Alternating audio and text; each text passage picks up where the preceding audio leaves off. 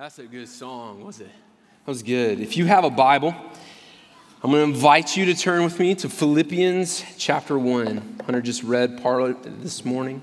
Philippians chapter 1. My name is Cam Lloyd. I serve on staff here as a pastor, and it's a privilege of mine. It's an honor to be bringing the word this morning.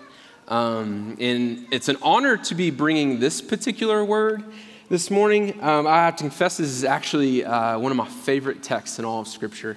The Lord has used this many times in my own life to see the riches that are within these verses, to pull me out of my deepest sorrows, to give me courage and confidence when I've needed it.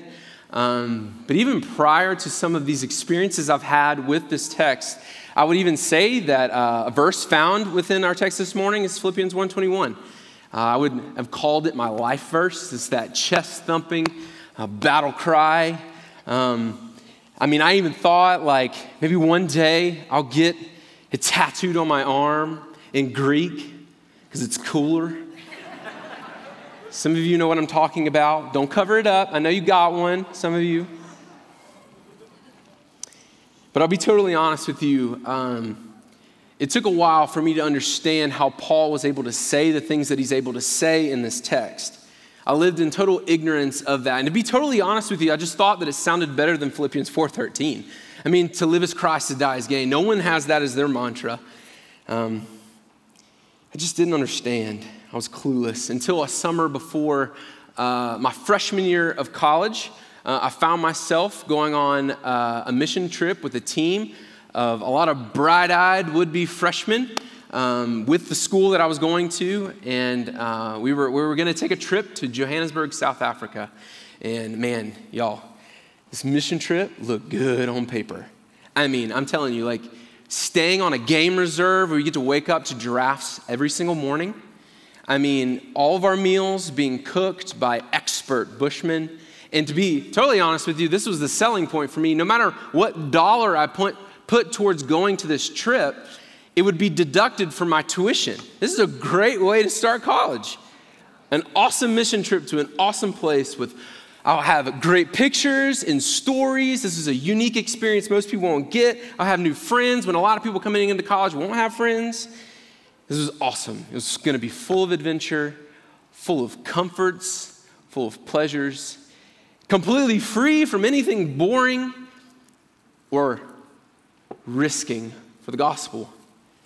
I'll be honest, and I confess again that this trip was largely for me, not for the kingdom of Christ. Now, the trip didn't go according to plan. The day before I got to meet the team that I would be going with, I wrecked my car.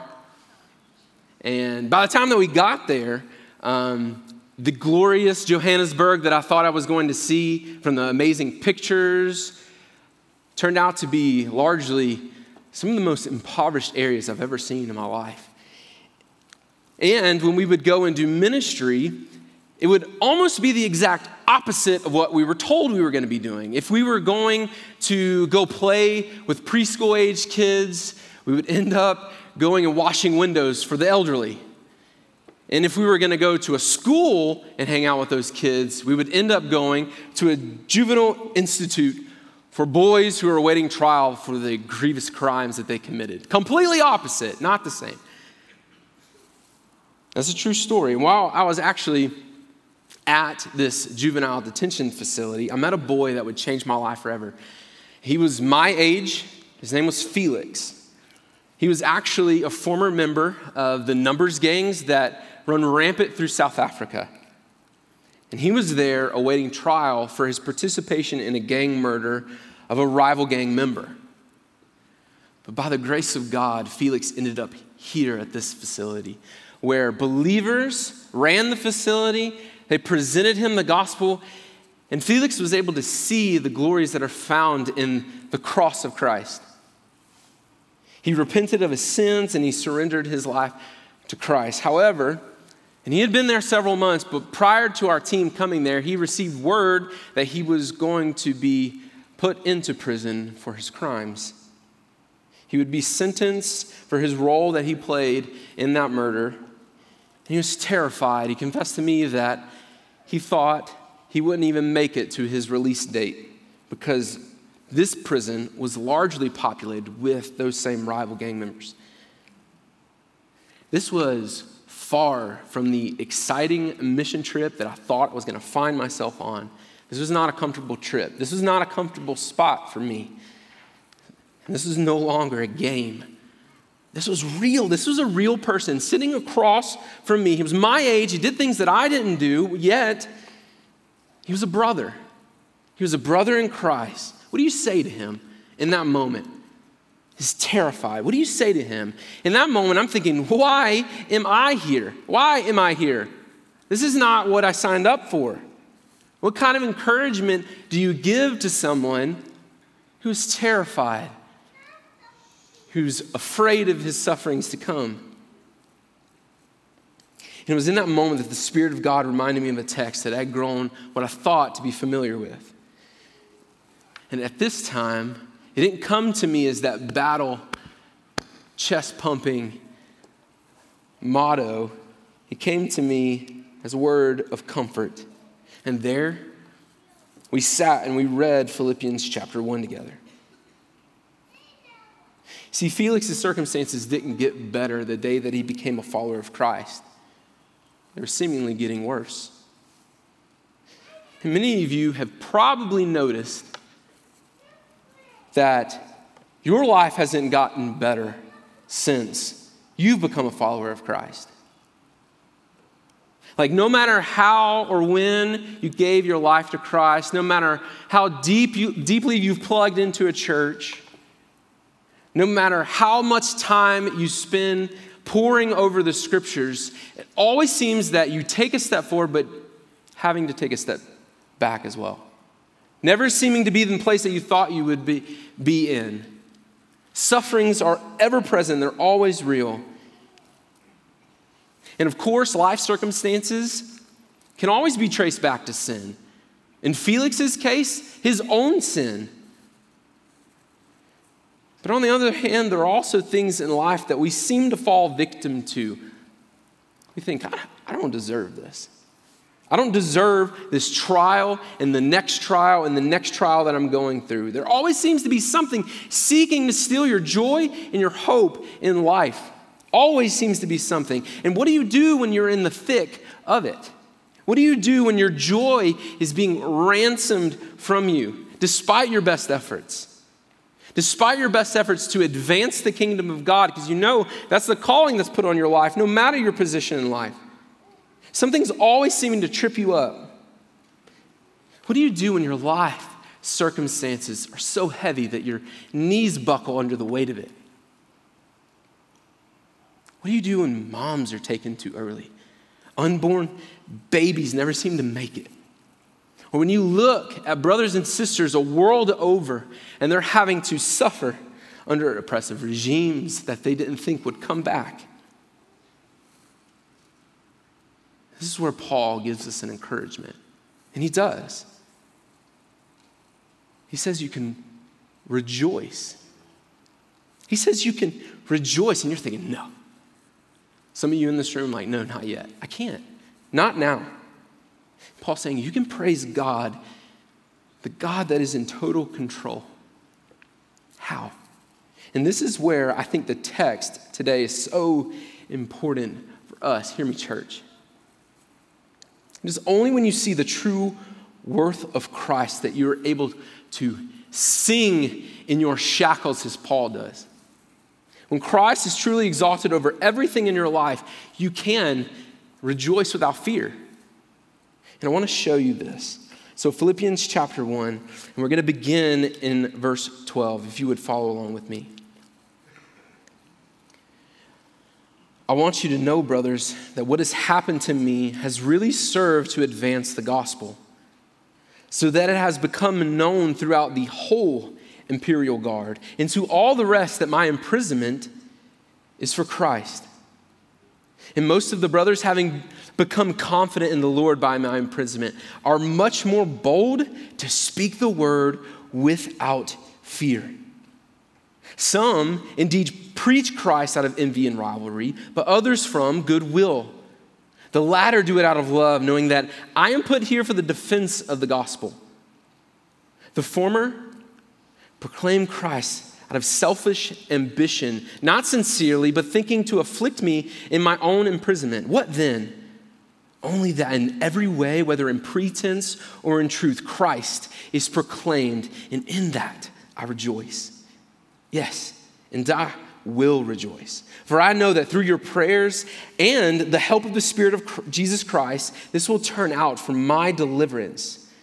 As it is my eager expectation and hope, I will not be at all ashamed, but with full courage now, as always, Christ will be honored in my body, whether by life or by death.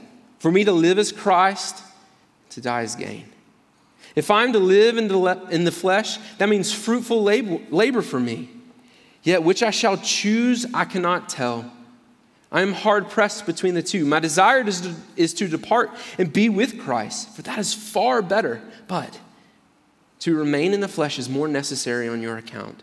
Convinced of this, I know that I will remain and continue with you all for your progress and joy in the faith, so that in me you may have ample cause to glory in Christ Jesus because of my coming to you again. Only this, let your manner of life be worthy of the gospel of Christ, so that whether I come and see you or am absent, I may hear of you that you are standing firm in one spirit, with one mind, striving side by side for the faith of the gospel, and not frightened in anything by your opponents. This is a clear sign to them of their destruction, but of your salvation, and this is from God. For it has been granted to you that for the sake of Christ, you should not only believe in him, but also suffer for his sake. Engaged in the same conflict that you saw I had and now hear that I still have. Let's go before the Lord. Lord, be with us as we pour over to this text. Would you help us to see the things that you want us to see? We love you, Lord. Amen. Do you hear Paul? His language does not match the circumstances that he finds himself in. He's in prison. And if you look at Acts 28, this looks kind of more like a house arrest situation, but still, with a looming execution over your head, this is not a good place to be. And he actually touches on 3 fears that anybody in his position would find worthy to be fears. If we were in his situation, we wouldn't be doing what Paul is doing, and yet we find him motivated to praise God in the midst of it. And before you say that this is just Paul, this is just Paul, the Apostle Paul, he's on a different level than I am. Let me remind you that this letter is largely an encouragement to the church, a church that he loves, a church that fortunately is not in the same position that he is right now. And he's encouraging them to press on to advance the gospel. They have a job to do. This is the purpose of this letter.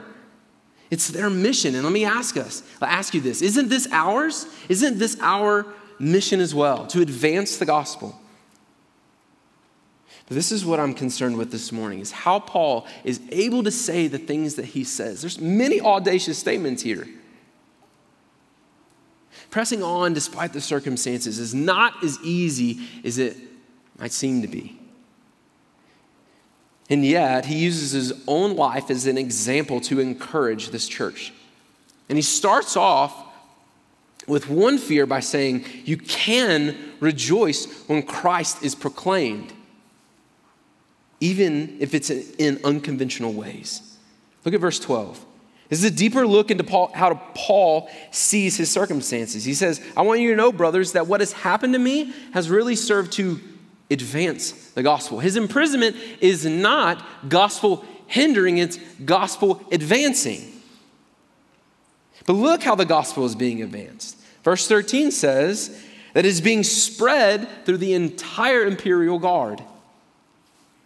Verse 15 says it's being spread by people who actually want to do more harm to Paul and the gospel than good.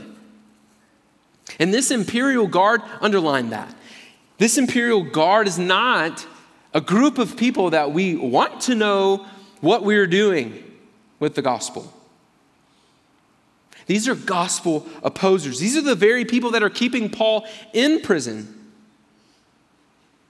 And this isn't just some small band of brothers. When it says the whole imperial guard, this is the governor's residence and the surrounding community around this residence. I mean, think about it. If word gets out why Paul is in prison, what could happen to followers of Christ who are doing the same thing?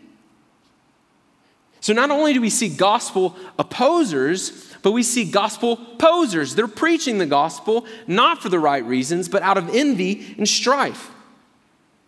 These guys are spreading the gospel to bring more harm on Paul in his imprisonment than good. But look what it says in verse 18. What then? He asks us a question. What then? What shall I do? Only that in every way, whether in pretense or in truth, Christ is proclaimed. And in that I rejoice. Circle that. It's the first time we see that in this text. In that I rejoice. This is not the greatest situation for the advancement of the gospel. As missionaries are planning to send the gospel forth, I think they would probably plan a different way than using this text and saying, let's send it to all of the people that would do us harm. Let's rejoice in the fact that people are preaching Christ, not for the right reasons. I think many of us have this same fear of being found out. That we preach Christ, we're going to be found out and made out. To be one of them, one of those people, those radical Christians that actually are obedient to the scriptures. I know we spent a couple Sundays talking about the present tragedies and even the potential tragedies going on over in Afghanistan. We've seen videos, we've read articles, we've prayed from them from the stage. We've prayed for them in our homes. And I'll tell you, when I was, I'm not a news guy. I don't typically go and seek out the news, but an article stuck out to me, one of many that I was reading. Maybe you've read the same article, but back in July, there were a group of Afghan Christians and pastors who were living among the Hazara people in Afghanistan. They officially, get this, they officially registered their faith as Christian. I think outside looking in, it might seem foolish. Why? Why would you do that? Why would you tell the very government that is seeking to oppress you? And I will mention this, I don't think that this group would have predicted what would happen several months later. On August 30th, you would see that the Taliban would finally secure control over the majority of the nation. And many of these same Christians would receive letter after letter. And one letter actually said this: we know who you are, what you are doing, and where to find you. Basically giving you a promise, we're coming for you. And I don't say this and use this as an example for this text to make light of the circumstances that are going on over in the Middle East. But I want us to see this as a testimony. Look at the testimony of these brothers and sisters. To quote one saying that someone should make this sacrifice so the next generations can openly call themselves followers of Jesus. Certainly, these are unconventional ways to get the name of Christ out. And for us, halfway across the world, it's hard for us to proclaim the gospel for being found out, to being one of them. And I won't lie to you. My prayer is that some of you have taken the call that this summer we spent 3 weeks going through evangelism and what that means for your life and how to do evangelism. But I won't lie to you that I think even in your obedience, you will always have to sacrifice something, especially in this department. This is where we have no fear. I mean, look at the text. When the world seems against all the things that we as followers of Christ are working towards, like we can take heart in that. We can do what Paul is doing in rejoicing in that. Don't forget that back in Jeremiah, he listed out Nebuchadnezzar, one of the worst kings, as a fellow servant of God. How? Because God is in total control of this, and Paul understands it. He's rejoicing in this. This is a term of celebration, but not celebrating in his own circumstances or his abilities. He's celebrating Christ and what he's able to accomplish through the gospel. He's celebrating that Christ is being proclaimed, and brothers and sisters are becoming fearless and bold to the advancing of the gospel. He is rejoicing, and he doubles down on this. Notice the language in verse 18 and 19. He says he is presently rejoicing, and even when the worst thing that could happen, he will continue to rejoice. How? Paul understands something that we must come to understand. Christ's worth pales in comparison to anything that this world has to offer, good or bad. Even if the world presents you the worst thing that can happen to you, those that see Christ as ultimate, that he is exalted in their lives, are able to rejoice. They're able to rejoice when life even ends in death. Again, Paul's not in the greatest of circumstances, but he maintains this unnatural optimism in his attitude. He's in prison, but he also expects, if you look down in verse 19, that he will be delivered. Only this is not the type of deliverance that we might be thinking. For Paul, his deliverance can end up in one of two ways: in life or in death. He could be released from prison, or he can be executed. Either way, Paul says he is and will be delivered. How can Paul make such an audacious statement? One that doesn't seem to compute in our own lives. Here's how. Philippians 1:21 says this: "For me, to live is Christ, and to die is gain." Every audacious statement that Paul has made thus far in this text hinges on this reality in his life. This is the heartbeat of Paul's life. He's called to advance the gospel. Everything that he does and is for Christ. I mean, you can even see it when he shares of his testimony about how he came to saving faith in Christ in Galatians chapter 2. Even when he lists out all of his sufferings that he has gone through, including the thorn in the flesh in 2 Corinthians. You can see it as a heartbeat of his life. Is this the heartbeat of your life? In the Greek, this text literally means, for me to live, Christ. To die, gain. For me to live, Christ. To die, gain. We actually add the verb is to kind of make this statement sound to make a little more sense to us. And I've heard one pastor say it this way: we can actually add a number of things into this text that are biblical when it comes to our obedience with living for Christ. We can say, for me to live is to honor Christ. For me to live is to preach Christ. For me to live is to honor it in my body, in my flesh, as Paul says in this text. Only instead of adding faithful obedience things that we see in Scripture, we remove Christ altogether. Isn't it easy? It's easy to do so with our own life when we decide to take our outward worship and reflect it inward on ourselves. And this is my concern, is that we are all too easy and quick to live for our own comforts, for our own ambitions, for our own pleasures. We replace Christ with things that we desire. For me to live is money. But brothers and sisters, to die is to be broke. For me to live in security, to die, is to be in peril. Paul knew, probably better than most of us in this room, what it was like to be successful. Look at Philippians 3 sometime. He lists out, he was a Hebrew of Hebrews. He studied under the best schools, under the best teachers. He made a name for himself. He was successful at persecuting Christians. And he lists out all of these things, and he puts the heading over that as loss.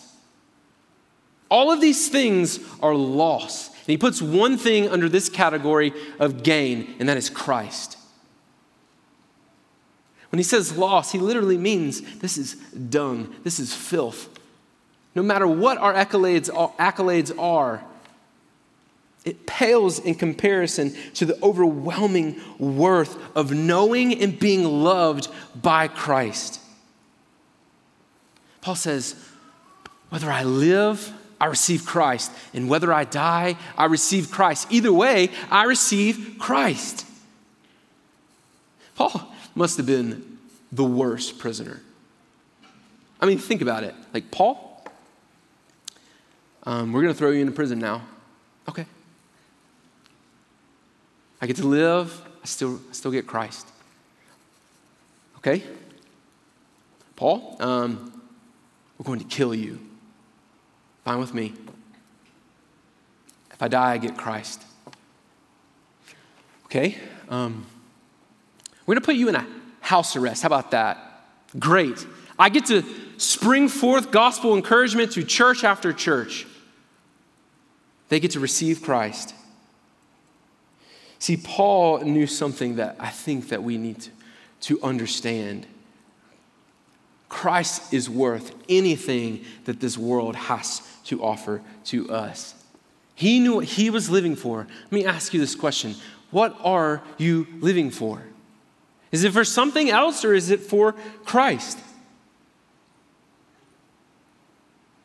See, when everything in life can actually be taken from you, Christ is the one thing that can't be taken from you. And that the worst thing in life that could actually happen to you, namely death, becomes the best thing in your life. This isn't sadism. This isn't us trying to pursue a life of suffering and death. That puts glory in the wrong place. This is an unshakable confidence and hope that life doesn't truly end in death. Life leads to everlasting life with Christ. I think death has become a big fear to us because we believe that we are losing something that we'll never get back, when in reality, the best is yet to come. Talk about singing about endless praises. The best is yet to come. And this is why Paul was conflicted in verses 22 through 26. He was conflicted about whether or not he should stay or he should go. But he knew that it was better to stay here. But he was conflicted anyways. Oh, may we have eyes to see as Paul sees. Church, we're a community that should be longing for eternity. Jonathan Edwards used to say, may eternity be written on my eyeballs. Dude, don't you want to see it? Don't you want to be there? Don't you want to see everything that you live for is for hope to come with Christ? Maybe some of you are saying, like, I get it. I can rejoice when Christ is proclaimed. I can rejoice when my life inevitably will end in death. But what about right now? What about the present? The present sufferings that I'm going through. And this leads us to our final encouragement from Paul. He presents a fear that is all too real for us right now. And through this text, we can see that we actually can rejoice when sufferings are without end. Look at verse 27. Look what he says, 27 and following. Look what he says about suffering. He actually doesn't use the word rejoice here, but that celebratory language is still present. He says, along with your salvation that you are granted, you are now also granted suffering. That word granted literally means gift. How is suffering a gift? That's a terrible gift. And talking about this sermon with a a brother of mine, he helped me to realize this. Sometimes we receive gifts that we might not understand why we're receiving them. Like when your dad gives you that pair of jumper cables on your 16th birthday. You might not know why you receive it, but eventually it becomes the best gift when you need it. I don't say this to be careless or to negate any pain that any of you might be going through right now. It's very real. Your knees are buckling under the weight of the circumstances that you find yourself in. And I know that rejoicing might come later. I know that it might be hard for you to sing the songs like that we have sang this morning. It might be hard for you to believe them in your heart. But can I say this? Maybe for a truth later that you can put in your back pocket, you can hang on to for when the time is right to rejoice in Christ. Maybe these sufferings that we are going through are opportunities to see our ultimate need for Christ. You've heard it said, He's doing something. He's doing something, though you may not even see it. And He may be just wanting to draw you back to Himself. This same brother encouraged me by saying, don't we live better when our lives are at a deficit? Especially in a culture where it's saying that you are God of your life. No. We need Christ. We live at a deficit in need of what Christ is for us. And Paul saw it. Paul saw that he needed it too, and he wanted to encourage this church with it. And I want to conclude with these two last thoughts. We haven't talked about what rejoicing actually looks like. And we haven't talked about how to press on in that rejoicing. See, rejoicing may not look like raising your hands and shouting from the rooftops in the midst of your suffering. Rejoicing might be holding on to an unshakable confidence that Christ will eventually lead us to a completed salvation one day. Maybe it's just knowing that the God who sent His Son, and Jesus, let me remind you, knows all too well what our present sufferings are like. When He died to pay back the debt that we owed in our sin, but not only to do that, but to purchase us back to Himself. And 3 days later, sealing that hope for us. This is a truth that we need to be reminded of. But how? How do we rejoice? How do we press on in the midst of our darkest fears? Read the text again. Paul recognized that he needed brothers and sisters, did he not? He talked about how his own example was encouraging and giving other people's boldness to speak the gospel in boldness without fear. But he also knew his need for the prayers of the saints that he was writing to. And you want to talk about living a life worthy of the gospel? We do that. Look at the text. Together. We do that together. Oh, may we be a church that sees the needs of our brothers and sisters in their deepest of sufferings, and we care for them, we pray for them, we encourage them with a word that we might not even understand in that moment. Going back to my friend Felix.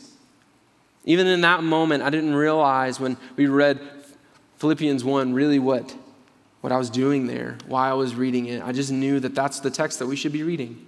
God didn't speak to me in a weird supernatural way that I can't explain. It was just a text, Philippians 1. And I walked away from that conversation not feeling super confident. But before we left, Felix actually approached me. He said, "Thank you." He said, "I want to know more about this Paul that we've read about." And I asked him, "Do you have a Bible?" He said, "No." I got him a Bible. Church, may we be a church that even in the midst of our deepest, darkest sufferings, we preach truth into people's lives. We step into their sufferings and we lift them up and carry them, even when we don't know how or know why we're in there. Church, may we live and rejoice without fear.